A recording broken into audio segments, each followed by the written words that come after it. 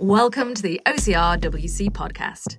In this episode, I'm joined by coach, elite athlete, and head of USOCR Ian Hosek. We talk about his recent stellar performance at the OCR World Championships, what happens when his athletes catch him up, and what's the deal with the National Federation.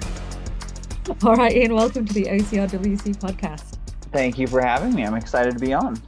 My pleasure. So we're a couple of days out from OCRWC 2023, and that was an amazing weekend for you results-wise.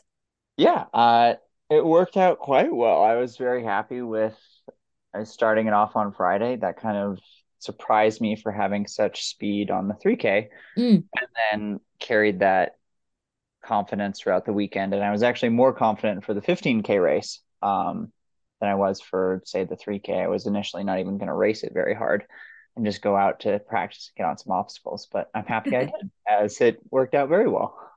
I think the 3K results were a little bit of a surprise to people. Like, in a way, they were and they weren't. So we had Rylan in first place, which is amazing. I love Rylan, and he's very good. But after his injury that he's had in the last year, I wasn't expecting him to see on a podium. Manuel Defoe, I was really hoping to see up there because he's been doing so well this year in the 3K Spartan series. And when I spoke to him, he said he was aiming for it. And then you took second place. And I think, with any predictions that happened before, I'm not sure anybody would have put those three down in that order. I don't know if they would have put the three down in general. I think Rylan and Manuel, but I'm kind of the dark horse in that group. Rylan always shows up with a very high level of fitness, and I think he's been able to string some running together, but his cross training has been really high. And so he's been able to carry that fitness. And that's the 3K is a little bit easier as long as you have that speed, which you can get fairly easily. You don't have to put hours and hours and hours in on trails to get that.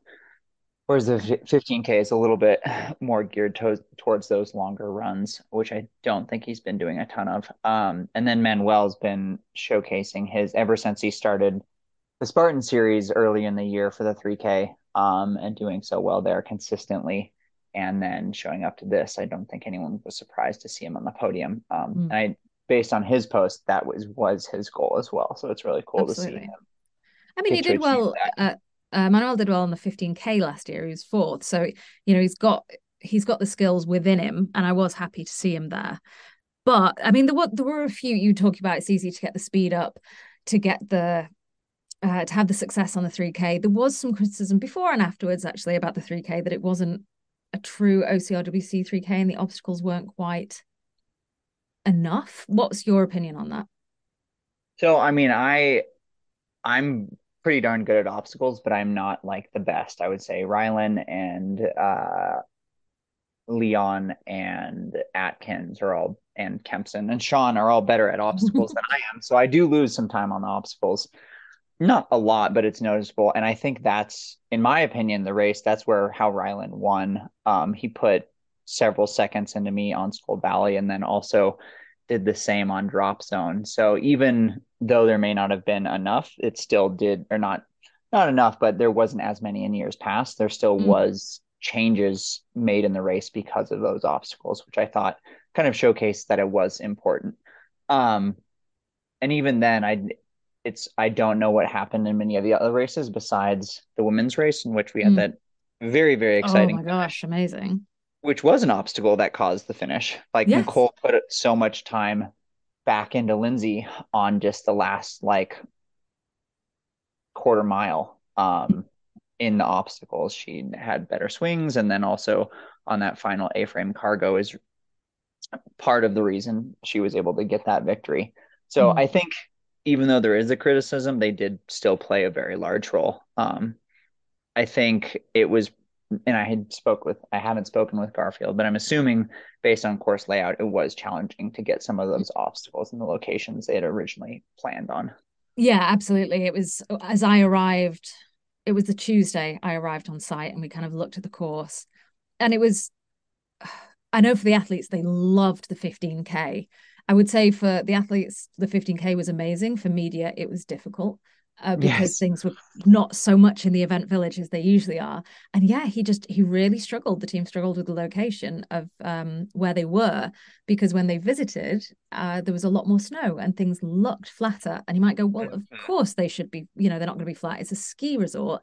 But just these little inclines that were just slightly more than they expected caused the mix up of the obstacles at the end and fitting stuff in. Like, I thought it was an absolutely beautiful location. Hated the way my lungs felt. Wasn't keen on how Yes. dry it was, but it was a gorgeous location to be in. But yeah, it seemed really, really tricky for the layout. But it didn't seem to hinder, like I say, the 15K people seemed to love that. There was a lot of positivity after that, which is nice because people don't often go for the positivity route. Yes.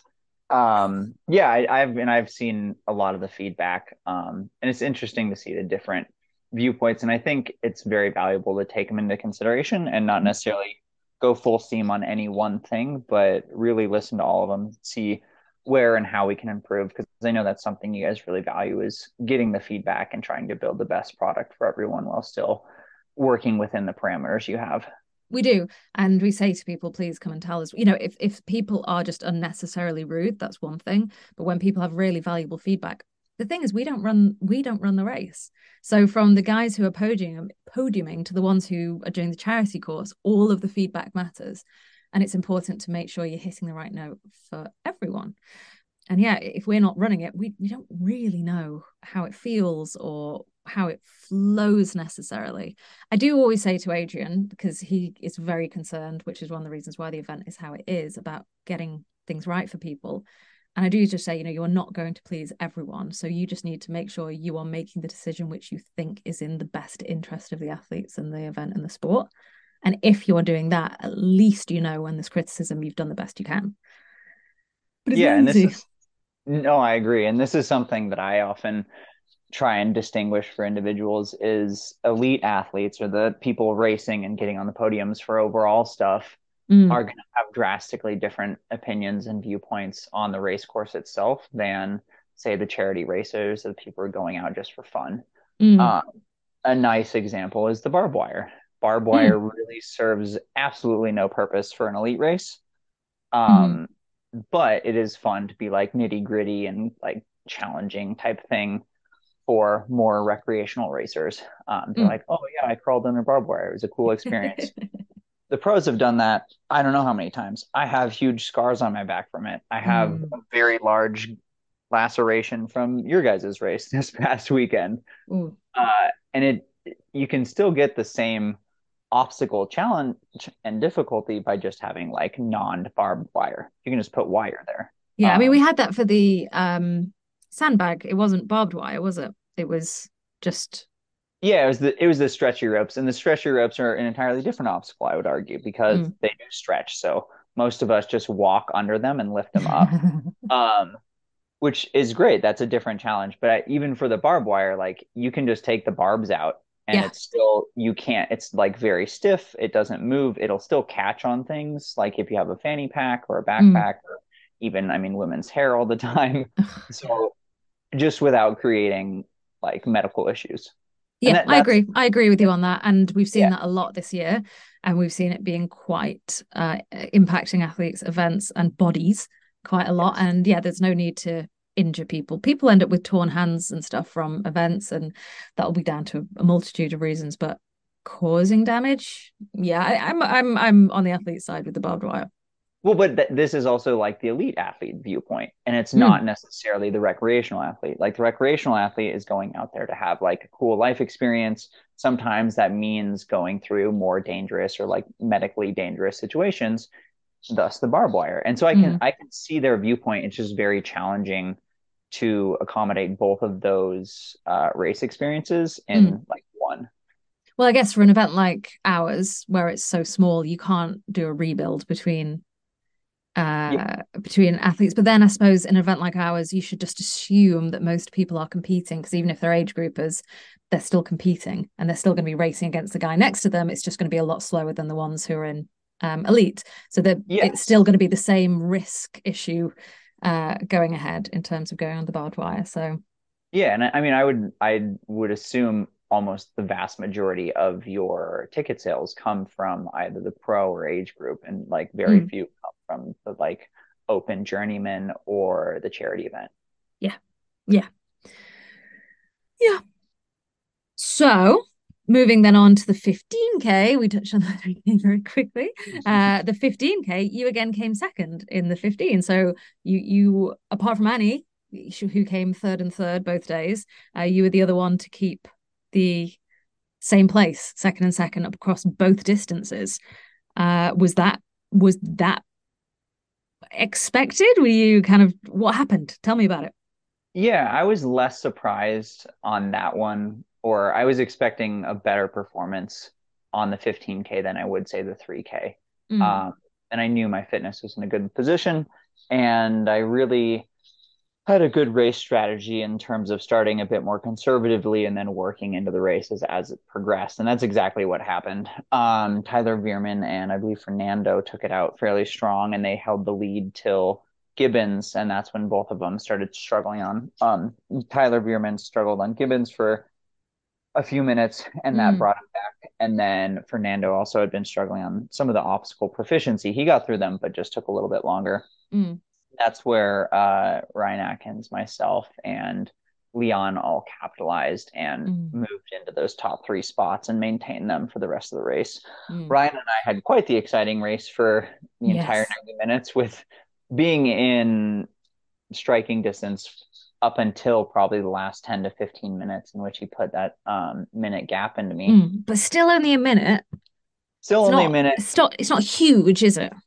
No, not at all. And I mean, at a certain point, a few kilometers from the finish, I had the idea. I was like, oh, there's only like a little bit left, not realizing it was a few Ah. kilometers. So I put on a decent surge to catch him, and I knocked down 15 to 30 seconds over the course of a few minutes and caught him Wow. going into the sandbag. And then that is where he decided to punish my lack of course knowledge, which was, oh, there's going to be a decent amount of course left. I can just steadily ratchet it up while as you kind of used your extra burner fuel. Mm, And from there, that's where he put the minute into me, but it was still very tight. And I was very confident no one was going to catch us because I think we had put several minutes into the field at mm. that point. Yeah, you finished quite a far way ahead of Leon, like 6 minutes. I think it was 5 or 6 minutes, but that's still, I mean, that's a decent amount for that course, but it's still not like, I It's think enough to he you, wasn't seconds yes, behind you. I So had you some had breathing room. exactly. So despite having used your booster, you still had some breathing room. Yeah. Which and then Leon, I mean, I'll probably talk to him at some point because I was super excited about him getting third place, completely unexpected. He's a short course athlete kind of guy. And, also comes from a very flat country. A lot of people had been talking about the elevation being such a problem. And in fact, Ryan Kempson, who I spoke to before the event, he was like, nope, nope, I'm not running against people like Tyler who live that high and train that high. But for someone like Leon, yeah, he spent a couple of weeks in the country, at high elevation, getting used to it. I hate saying that. I always get it wrong. Acclimatizing, It was acclimating. acclimating, acclimatizing. Those are all similar. They're all Okay. synonyms. I always sound like an idiot. But he does live in a flat place. And it was how much do you think the elevation played a part in the results this the last weekend? I think it played a significant part. I think you have to weigh both fitness and elevation and altitude, not equally. I would say you're going to first look at fitness to like see who will the top contenders be, and then you would have that kind of cherry on top of being acclimatized Mm-hmm. and ready to handle that. Although I'm also one of the altitude people, and I live at 6,000 feet, and the race started at 9. So 9 is Mm, also high for me, and I live at altitude. So it's not mm, like I got a free pass on that. I certainly didn't feel it as much as, say, Ryan Atkins or some of the people who coming from sea level. But it wasn't like my resting heart rate was elevated. I did notice breathing was a bit more strained. mm, And Leon going out to Colorado for a few weeks will definitely have that little cherry on top boost that mm, you would expect. And you can get the longer you spend there up to about like probably 5 to 6 weeks, and then it's not really fully there. But for the most part, it's diminishing returns after about 3 to 4 weeks, and that's where Okay. you'll get most of the gains. So him being up high was very beneficial. And also a small plug for myself is I'm his running coach as of this year, and have Mm, so we'd been talking about getting him prepped for that and some runs specifically to work on his climbing ability and carry strength. And that really showcased this weekend as well, which was awesome because him getting on an OCRWC podium for the 15K was fantastic. And I think he came in fourth. No, he must have got fourth or fifth, I believe. He was right off the podium fifth. on Friday. Fifth. Okay. I think Yeah. wasn't Ryan Atkins fourth. I think Ryan Atkins was fourth. Yeah. Yeah.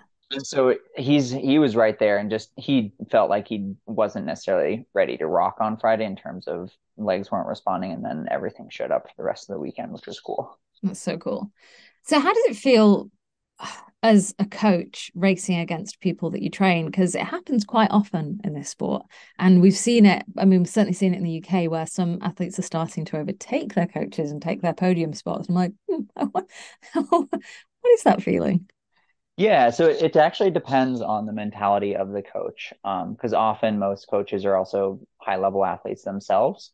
Mm, So if they're an athlete first and a coach second, many of them may not coach actual elite males. There's some people in the trail world as well as OCR world who won't coach other elite men if they're competing against them, or women. fair. Other note, just because they don't feel comfortable necessarily. They may feel a conflict of interest, Mhm. or um, they want to not get people to their level or take away those podium spots for sponsors, you name it. And then there's the other side where there'll be a coach first and an athlete second, which is the category I fall into.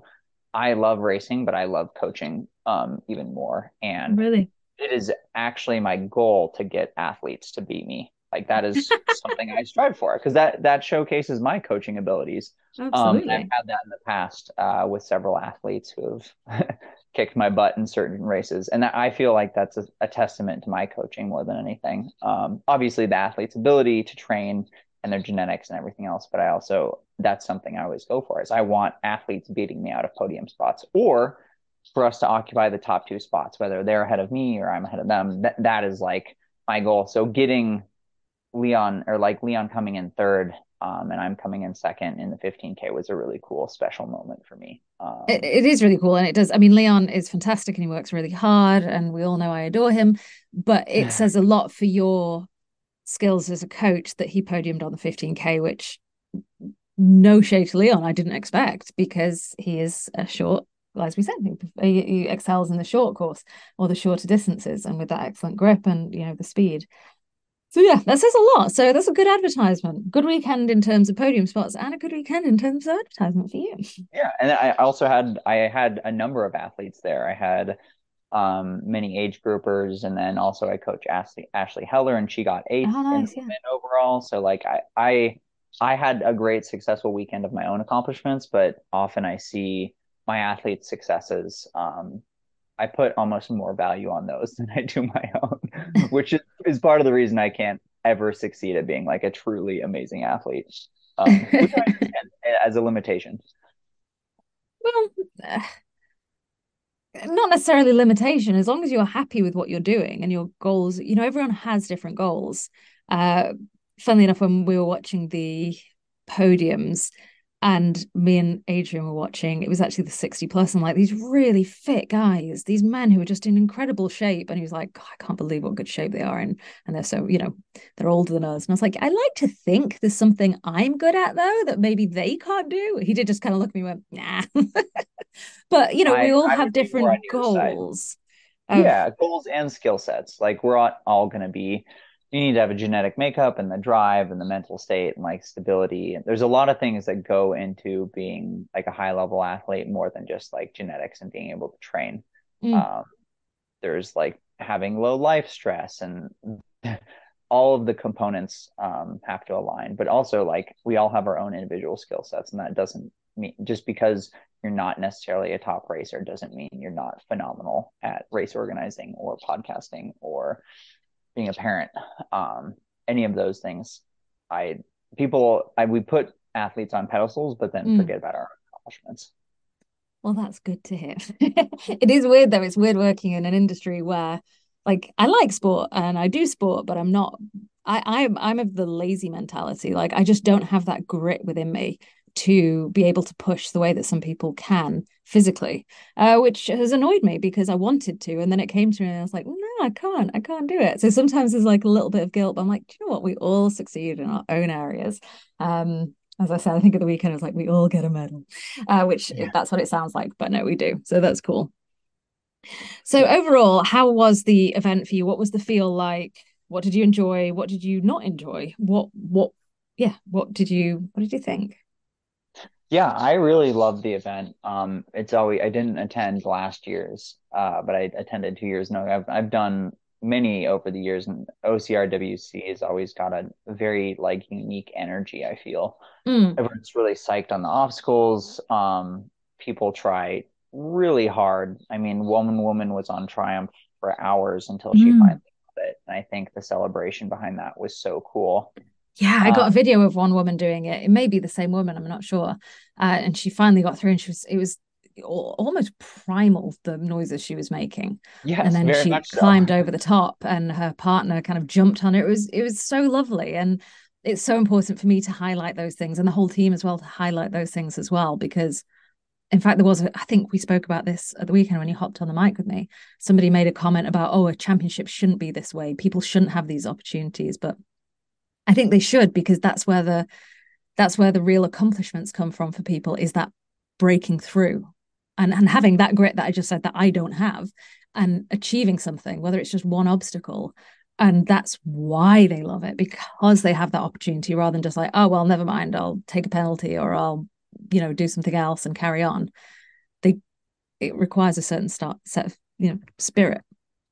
Yeah, and I totally agree. And I also think that goes back to the point of like the different races for the different athlete styles. Like she's out there giving it her all, whereas we're like, if you don't get through that obstacle in like 3 seconds, you're going to lose the race type thing. Mm, So that I think holding both of those is important, and celebrating both accomplishments is very important as well. I think just being able to understand where the different mentalities are. mm, Because that woman obviously wasn't going to win the race, but she was still competing mm, within her age group or tournament or whatever.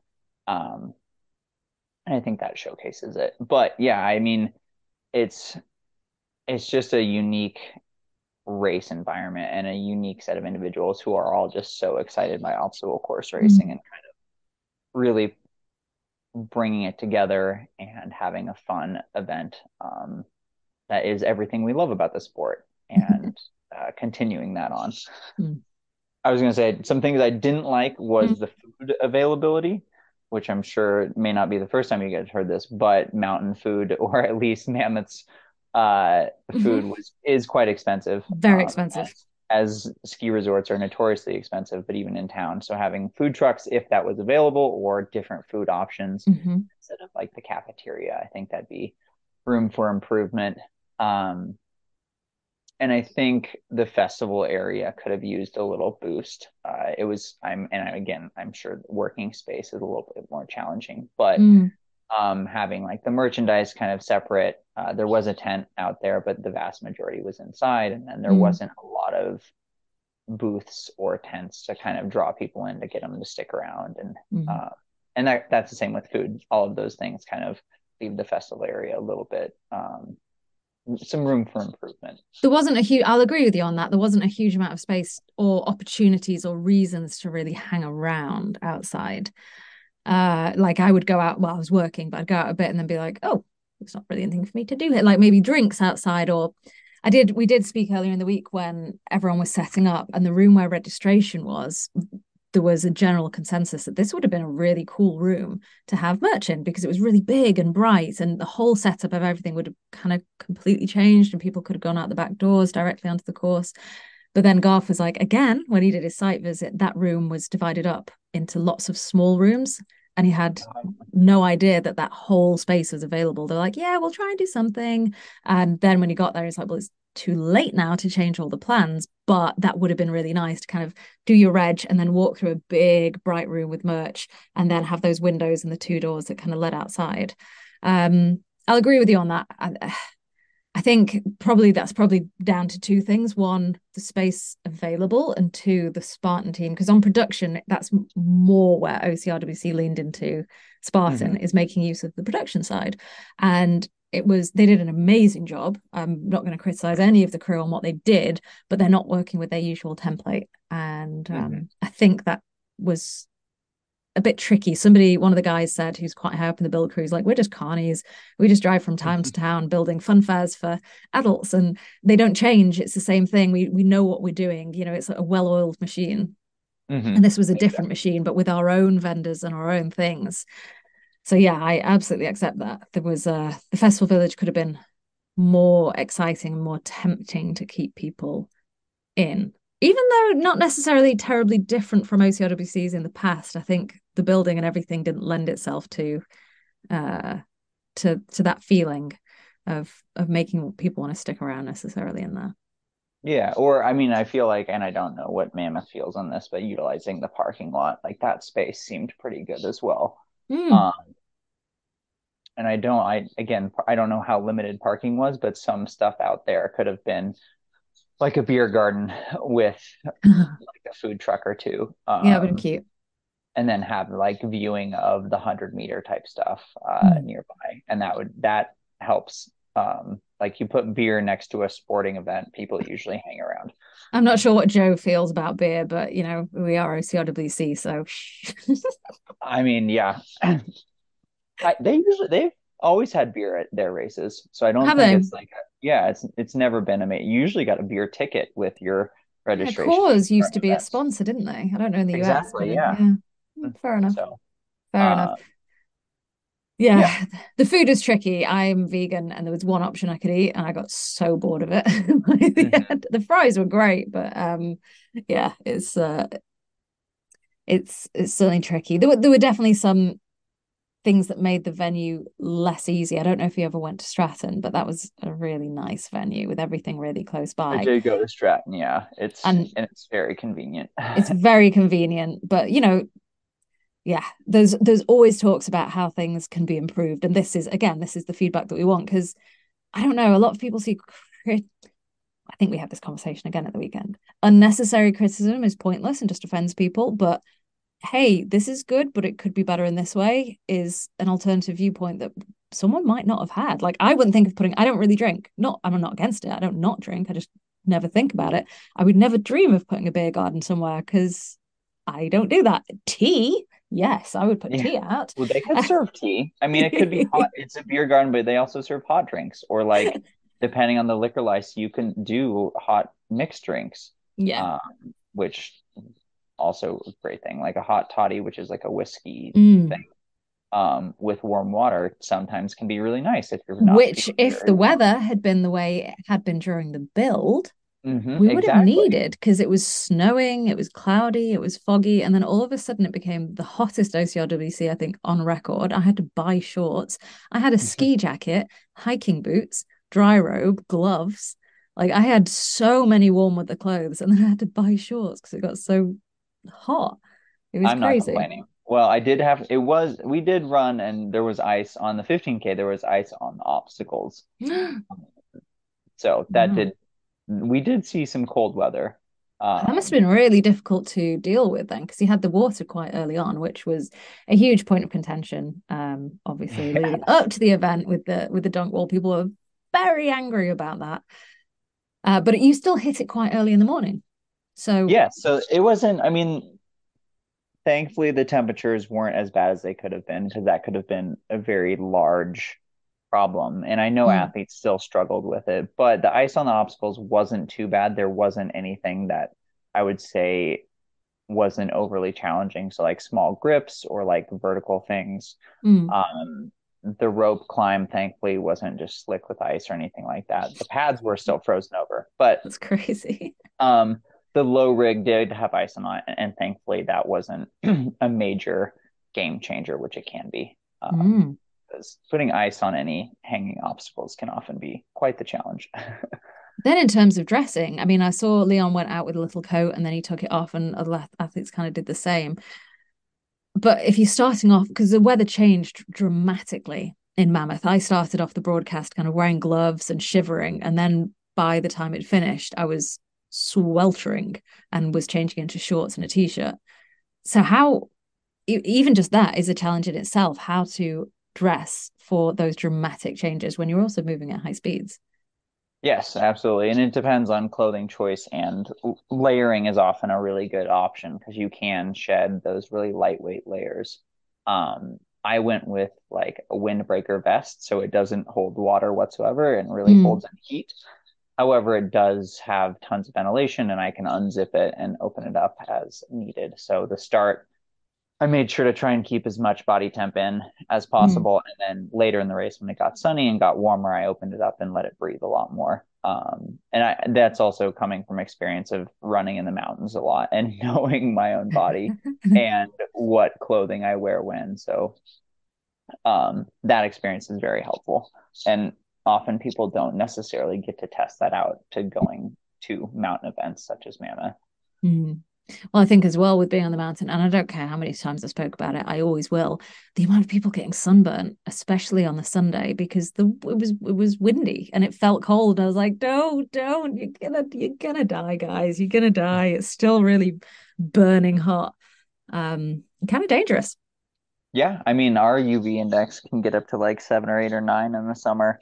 Um, you're just closer to the sun. So you're that much higher in the sun. Even though it may be cooler, it does burn quite quickly. I always Uh, laugh when people say that because it just sounds so unlikely. Well, you're close to the sun. You're not that much close to the sun, but yeah, I guess actually you are. But yeah. It's in the grand scheme of things, it's minuscule. Like that from 0 to 9,000 feet is basically a drop of sand. Mm. On like the actual scale to the distance to the sun, it doesn't even register. But then when you think about how much of an impact it's having on your body, you're like, actually, this is quite a lot of distance. Because I mean, I hated it. I was walking upstairs. I normally run upstairs because that's what you do. And I'd run up there and be like, oh God, I've got to stop doing it. I can't handle it. And I'd get to the top, just like, hi. Yeah, it does. It does. There's less oxygen overall due to pressures. But yes, you'll definitely feel it. Since you just and the people who are acclimated just have more red blood cells to deal with that. Oh, I To try. have I have a really crappy amount of red blood cells anyway. My body doesn't work in certain ways. Like I don't have a thermostat. My yeah, all those Oh things that make no! you So work you're really already well. at a disadvantage. Yeah, so like people think I'm joking when I say this. There's stuff which I'm not going to get into, but basically the best way to explain it is my thermostat doesn't work. So my Hmm. body doesn't work too well with changes in temperatures, which is why talking about I mean I'm British, so I love talking about the weather, but Yeah. I can't really adjust to temperature changes very well. And yeah, my red blood cells also kind of suck a bit. I Yeah. was just Well, screwed there. that is definitely, and that may be one of the reasons. Like you just got some people get the like great genetic hand, and then others get dealt a little bit less of a good one, and you would be on the less good one side, which it Oh sounds no. like you've come to terms with. Oh no. I don't like that, but fair. Well, that's just, I mean, that's like you say you have like you're lacking the grit aspect, but Mm. your level of grit may be at such a different one as opposed to other people. So like what you're experiencing may be on like a 9 or a 10, and what you have to deal with where some other people might be like an 8 or a 9. I've always Um, wondered about that question. I find that really interesting in terms like, wouldn't it be great if you could kind of measure it comparatively? And I've always thought about it in sport. Say if like I used to weightlift and I really like it, but I was pretty terrible at it. It was not my natural sport. And there would be people who train with injuries, and I was like, I can't do that. Like this hurts. No, I'm not going to do it. I'm far too sensible. But I've always yeah, I was wondered, gonna wouldn't say it be common sense goes a long way in that one as well. yeah. Like it would be great to be able to actually measure, on a scale, what people are feeling, just to see. That's more of a personal thing. Like, am I just, am I really weak, or I don't know. Yeah, they've done some studies with that, and specifically with like birth pain or like that type of thing. They'll hook Mm. male individual, and like they've shown men have much lower pain tolerance than women. Okay. Well, I Um, mean, I did give birth without any pain relief, and it was horrendous, but I did that, so I'll take that as a win. yeah, and see, I don't think I could do that, period. I mean, I would not, I would definitely probably want pain relief. I I mean, I don't think wanted it. They just didn't bring it in time. God bless the I, oh NHS. no. I Yeah. asked, I shook my fist at the sky after a while and was like, where's Yeah. the anaesthetist? Like with someone else. I was like, but she's Yeah. had it long enough. But Um, they've hooked men up to electrodes like on their abdomen, mm. and basically shocked them to simulate childbirth, and they it they don't handle it well comparatively to women. I mean, it sucks. Yeah, it sucks, but it's that they do have some stuff. They have It's done interesting. studies looking at pain tolerance comparisons and how, on general, men are worse than women. But I don't know how many professional athletes have done that. So I would be interested to see what that would look like from a male professional athlete I versus a remember guy. hearing something about John Albon's lactic acid threshold, and I can't, you would probably be able to fill in the gaps there. Is it higher, or is it basically he's got a lot more tolerance, which is why he can push so hard and still barely look like he's trying? It depends. I would probably say, based on that information, it's very close to his actual max effort. Mm. Um, so the higher it is, or the closer it is to his VO2 max or like max effort period, is going to be like greater than other individuals. So he can work really close to his max effort. And then you also have like, you look at other sports athletes, such as like football, American football players, Mm. who have a really high max output, but that threshold is very far away from it. So they can work above their threshold and do Uh-huh. really high loads and efforts, but they can't do it for very long. Versus if you Interesting. try and made Albin do the load of a professional American football player, that he just can't do it. Period. Um, so it's different skill sets and different athletes, and you'll see that with marathoners as well. Mm. Some of the best marathoners have very high thresholds in relation to their VO2 max. Mm. So when it comes to training people and being a coach, is this something that how do you work this out? Is this something you need to kind of work with people? How do you know how far to push them and how much to push them? Because I guess you do a lot of distance coaching, probably. Yeah, I'm a distance coach or endurance coach is the terminology I use, and it's different for everyone. Like I work with my athletes to discuss like what their schedule looks like, what they can handle.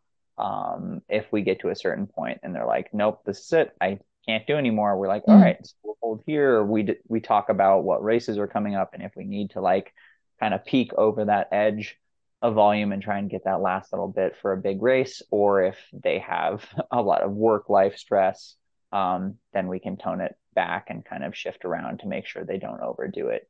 Mm. Because I don't just coach professional athletes or elite level athletes. I also coach age groupers, I coach recreational runners, and everyone in between. So there's no one set formula, but it's finding what works for their schedule, and their life and their level of stress and family time and everything. Mm. Yeah. I mean, I know myself and just other regular humans who like to exercise. The benefit of having a coach or a trainer or somebody is that they have that ability to push you a little bit harder. But I've had people who have just pushed me too hard, and I've just been like, nah. Yeah, It's and that's something it's I try and hard to find avoid. that balance. Yeah. That's something because if you push too hard, it can lead to injury or illness, or burnout. There's a lot of things, and it's to be honest, it's much easier to push an athlete. Like I can give an athlete a program and be like, you need to do this for a month, and Mm. I will break them. Like it's fairly easy to break an athlete as opposed to progress them properly and have them enjoy the process as well as getting fit, and showcasing progression and Mm. gains. Well, it's like the old thing with that I say all the time about designing a course. It's really easy to make a course that no one can complete. Yes. Yeah, that's very true. And you'll see this methodology a lot with like collegiate or high school coaches and Mm. athletes, where they have a large group of individuals and they'll just throw volume at them and be like, the ones who get through it will be really fast, and then everyone else will come out with small injuries or major injuries. Mm. Uh, and that's we're slowly getting away from that mentality. But the shotgun approach, and then like three BBs will come out.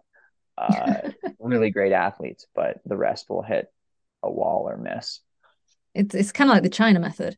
Every child has a speciality that's just handed to them, and some of them will be good and some of them won't, and good luck to Mm-hmm. Yes, you. exactly. I went off on a bit of a tangent there. I tend to That's do that. I okay. That's apologize. what we're here. You do not need to apologize to me. So let's just talk a bit about you in general and OCR in general, which I always like to kind of talk to the athletes, the people involved in the sport about what they think is going on, where they want to see things going, and just kind of get the general viewpoint of where we are currently in the sport.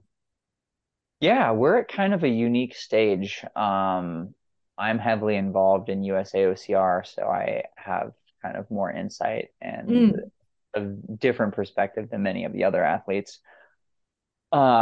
So it's the sport, I think, is kind of in a small decline from where it was kind of in its mm, heyday, like 2016 through 2019, when you saw some really big numbers, a lot of money in the sport, a lot of mm, vendors and sponsors.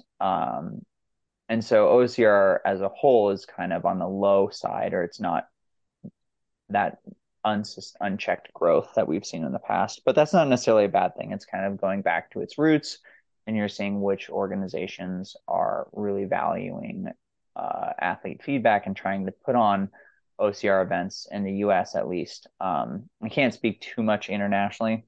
mm. I don't know what a lot of the organizations and race brands are doing, Yeah, but fair. in the US, they are we're starting to see growth. Savage is slowly growing, which there's been some lessons from history of like Battle Frog growing too Mm, fast and expanding and then shutting down. And then we've also seen Spartan do some aggressive growth and not be able to maintain it um, when kind of the numbers die down a little bit. mm, And so we're seeing that. And then that's more on like the core roots OCR side. And then we're seeing this the sports side, I would say, which is the federations on the national level as well as international level. Today's a unique day.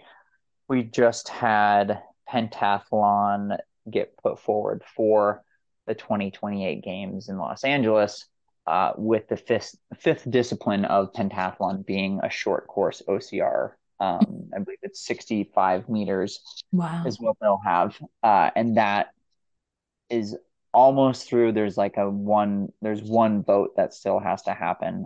From my understanding, that's kind of just like a procedural thing, but you never know.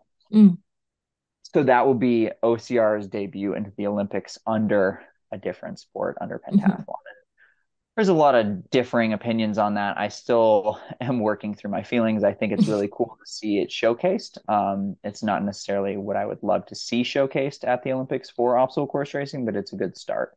And hopefully this will draw more people in and interest to help grow these other events, and breathe some life and numbers back into OCR and help it get back to those bigger numbers that we've seen in the past. So is that Uh, your interest in having a format of OCR in the Olympics? no, I actually don't really care if OCR is in the Olympics Okay, good, because neither do I. And personally. I don't really understand it, but Um, okay. I support it. But my feelings is I would rather my work with USAOCR at Mm, the US level is trying to create safe and fair events within the US. that's good. Um, So safe being like there's good insurance coverage for Hmm. athletes, as well as obstacles aren't going to fall apart while you're on them, or Hmm. you jump into a body of water and there's a sharp metal object buried in there.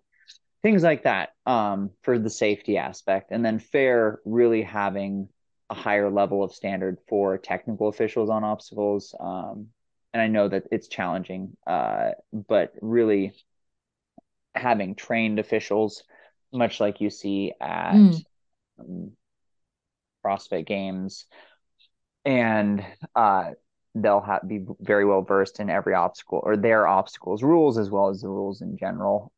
So athletes, if the ref makes a call, the athletes don't really have to worry about it. They'll know Mm, that the ref is right and they don't need to argue. And also doping. So like mm, we don't see much doping in our sport, but that's mm. we also aren't doing testing. So we don't Well, we know how have always tested. you have Um, this year you did not, but that's probably a no, smart thing. I think it's probably also maybe a money thing. It is It's extremely expensive. expensive. It is extremely expensive. However, if you're holding a world championship or a race that has a decent prize purse, I Mm. think athletes would prefer to see you take some of the prize money and just be like, we're going to put it towards doping, I mean, you or say that. anti-doping. Yeah, but I mean, that's something we, I don't believe any of the top athletes were Yeah. doping, but Adrian is huge on testing. And so, yes. it's something he's always, we even did a podcast about it and spoke to the guys who do the testing. So it's Mhm. something that's important for the legitimacy of the event for sure and for the sport. And I agree with that. Yeah, And and hopefully it that is just comes expensive. back next year. Yeah, and it's that's something like we're for USA OCR races, like when you go compete, you would like the top athletes will be tested or a handful of the top athletes, not every single one. But Mm, that's what my goal is to create that safe and fair sport environment and then help develop OCR as a whole. From also like youth and then all the other stuff from national federation level, which would be helping youth development, the national team, but really create a more federate, a federation oriented sport that mm. people can see legitimacy, like you said. So Yeah, they I mean, go there are aspects of that I agree with. And when it's spoken about in that sense, it makes sense. And, I've spoken to James Burton in the UK a lot, and he sounds very similar to you and is very authentic and has these opinions about what will develop the sport. But my sticky point is then when it goes to the level above, there's a disconnect between what you guys are doing for the country federations that I don't know all of them, and then where it goes from there. And it doesn't seem that ethos doesn't seem to carry through to the higher levels and the events put on by the high levels and the behavior by the high levels. So how do you align with that? we align with them with some of their rules and regulations and like technical officials and coaching certifications Mm. and but I will say like the national federations are not the international federation. But they um work together. they support each other, I will Mm-hmm. say that they don't they work together in hosting races and like World Series events and providing feedback to one another, but they operate independently. Mm. So we USAOCR is not World Obstacle, Mm. um, nor is World Obstacle USAOCR. Mm. We have we have our own board, we have our own bylaws, we have our own goals, and they don't often align, as you've seen. Uh, so we're working towards what we feel will help better the sport in the U.S., not at the international level. And the international level is feeling what they're doing, working towards. Actually, I can't speak on that. Actually, I don't know their nitty gritty goals. Um, Mm. from my perspective, as an individual outside of USA OCR or World Obstacle, it seems like they're working towards getting obstacle course racing in the Olympics. Either be a pentathlon or a standalone event as their end goal. Mm. And what form that takes is may differ from what the national federations believe. Does that cause problems for getting support for the national federation? It can sometimes. I would say no national federation has really run into that roadblock yet because it is still so new, as well as when World Obstacle or the international level wants to create events, it's going to be for the international events side of things. So if we look at Belgium, the World Championships in Belgium just a few weeks ago, Mm-hmm. that was a World Bubble event and also partnered with. the local Belgium federation. So they did get a lot of support from World Obstacle, but they also did a lot of the heavy lifting from the federation level. Mm. Yeah, I mean, I do think things like Belgium, what happened there, and the quality of the event, and I can't say too much because it would sound too critical. But I do feel like in the UK that's certainly impacted support for the British Federation because they are kind of it's separate ingredients, but of the same recipe, if that makes sense. And it's Yeah. hard to, people support James, for example, because he's the first guy we've had, first person, whatever, in that position who is trustworthy. It's been badly led in the past by people who have really not done good things. And then he is a likable and authentic and honest and good person who has wants to do good things for the sport, but it's hard to support that when you then see, oh, but this is the event you're putting on, and you're really gonna try and use the same name and try. You think this is okay, and this is what you're selling to people as being a benefit of a federation. It's hard to support it when you see that. I run into the exact same situation here in the US. Mm. There's been many different iterations of USAOCR in the past, and it's the same name.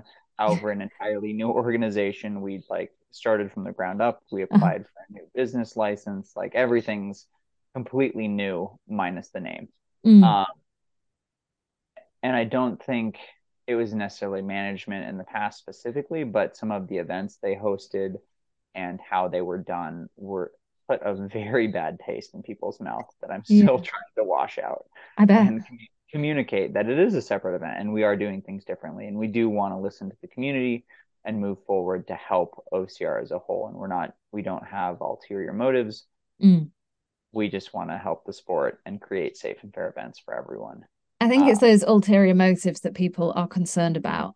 And also just like say the quality of events. Everybody thinks they know how to do it. And I don't know how to do it. I've worked with OCRWC since 2017, but I couldn't put on an event. What, Adrian and Garth and the race directors in the past do is magic. It's the amount of planning and knowledge and sense that needs to go into these events is huge, but people kind of think, oh, we can do this.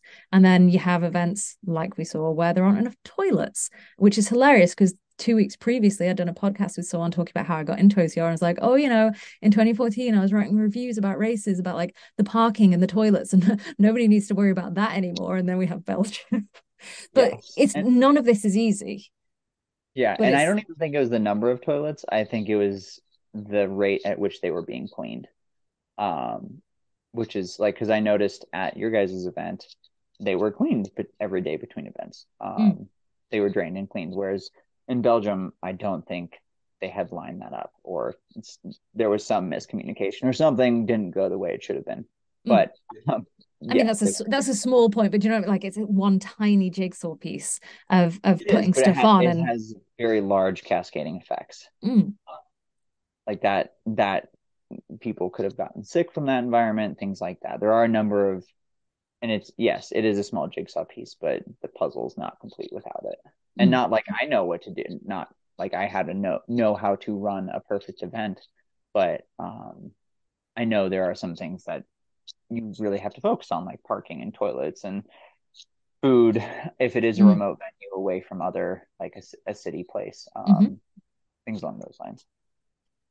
Yeah.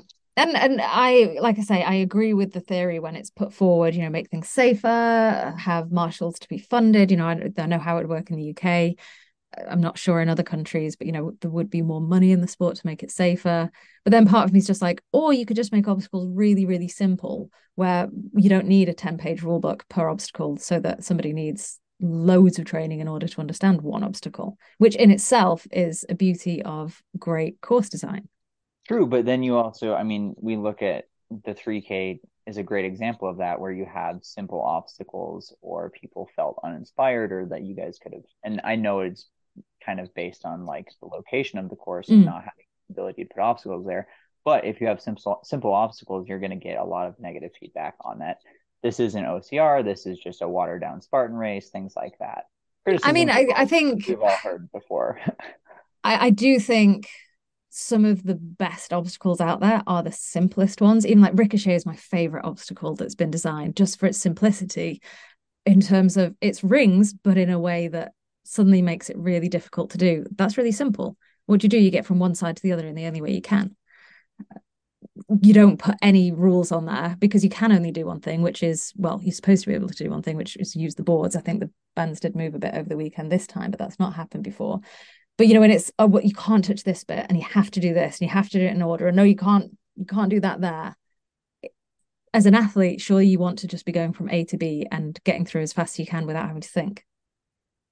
Yes, but it also, I mean, you look at other sports is you have to know the rules. So like rugby or American football or ice hockey, like everyone who competes in those sports knows the rules. And even though there are some like weird rules, so like offsides in hockey, people also usually get confused on, or like any one of the small silly rules of American football. All of the athletes on the field know those rules and they've studied them. But So once it's those really rules are set, those rules are set. We could say that about, let's say, OCRWC, for example, no chalk, no spikes, no impeding somebody else when it's on a tee. There are a set of rules that apply to the race as a whole. But in terms of individual obstacles, that would then mean, if that was the case, that the obstacles would be designed and would never really develop because then people are having to learn new rules every game, yeah. basically. And that's fair. That's a very good point. Is those rules do not change over time. So I don't know, but you have those differing opinions of, or not differing opinions. You hear the opinions that people want that obstacle innovation and new Uh-huh. obstacles. Yeah. Um, and I agree that you still want to be able to get from point A to B in whatever fashion you can without like having some standard rules like not using the scaffolding or trusses. And then sometimes, but within those parameters, I feel like there's only so many things you can do given the holds you Mm. have. Well, again, it comes down to it's actually really difficult to make things really well. Like I've never come up with an obstacle that's been used. it's Yeah, it's not easy to design a good simple obstacle that's easy to build and transport and doesn't cost a fortune to make and that you can actually put into the ground because everywhere you go has different rules. So there are so many things to it. That's again a side shoot talking about things yeah. which But no, which I and do. it kind of is a showcase on how challenging like a good solid course can be to build, which is, I think, a large compliment with how many great reviews we heard of the 15K. Mm. For And then the goal is next year make everyone as happy with the 15K and make them just as happy with the 3K and the 100 meters and the team event. And Yep. personally, for me, again, I'll say it, unless someone's just being out and out mean, it's good to hear these things because you go, right, well, and even if people are a bit negative, my response always is, well, let's just show them how great we can be. Yeah. Prove them wrong. Yeah, I like that. Yeah. But there we go. So that's where we are in OCR now. I won't keep you for much longer because we've been on a fair while. But where do you want to see OCR going? What do you see as the future of the sport? I would love to see, at least from the high level, kind of athletes able to have a career out of it with large Mm. sponsors and good prize money. Um, I don't think we need to have like a money or a race with money every weekend, but several throughout the year that has Enough for prize people to money. live off. Yeah, or at least like the top few, to be able to survive off of, as well as make it worth training for Yeah, athletes. it's so difficult for athletes. I say this all the time. It seems to be one of my sentences, but that people are expected to perform at elite athlete level without having the support to do so. Exactly. And you just can't. Like that's No. just something you elite athletes train very hard, but also are extremely lazy. That's just how it goes. You train hard and then recover during the day. Um, and if you don't have the capacity to do that. Say you train hard and then go have to work either a manual labor job or a Mm, job that has high stress or really challenges you thinking on the mental side, that's not recovery. So if you mm, think an athlete, like athletes will usually only train a max of a couple hours a day. mm, and then just lays about the rest of the day watching TV, maybe get a massage, eat a ton of food, go to bed early, and That sounds repeat like a it. great life. It's a great life, but it's also not for everyone because you have to do it day in and out, day out. And then some days you wake up and you're like, this is horrible. I don't want to get out of bed, but I got to go train because there's this big race coming up. Um, but yeah, so it's kind of a dichotomy of those two aspects. Mm, Many people just can't afford to do that, and athletes need financial and um, social, familial, all of the support they can to get themselves to the highest level. If you look at really high level athletes in other sports that have a lot of money, they'll have a team of like 5 to 8 people. They'll have a masseuse, they'll have a personal trainer, they'll have their like training coach, they'll have a mental coach, a nutritionist, all of mm, these people who basically run their lives for them so mm. they can just solely focus on getting to the peak physical condition they can be in. Yeah, and what, yeah, like you say, a lot of OCR athletes we see, they are living their lives. I mean, Rose Wetzel always gone about having a kid and being able to train and perform the way she does, coming back from, I know her child's what, 7 or a bit maybe. So it's a fair while, but my child's 6 and I've still not quite recovered from it.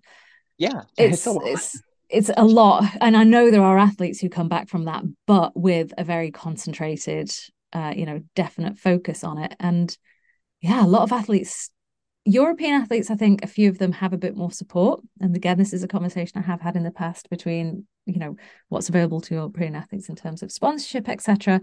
But still not enough. There are athletes who live with their parents because they can't afford to train and do all of this, plus kind of live by themselves.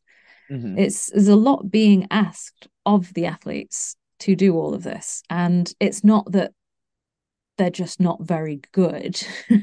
They're still really great athletes as far as I'm concerned.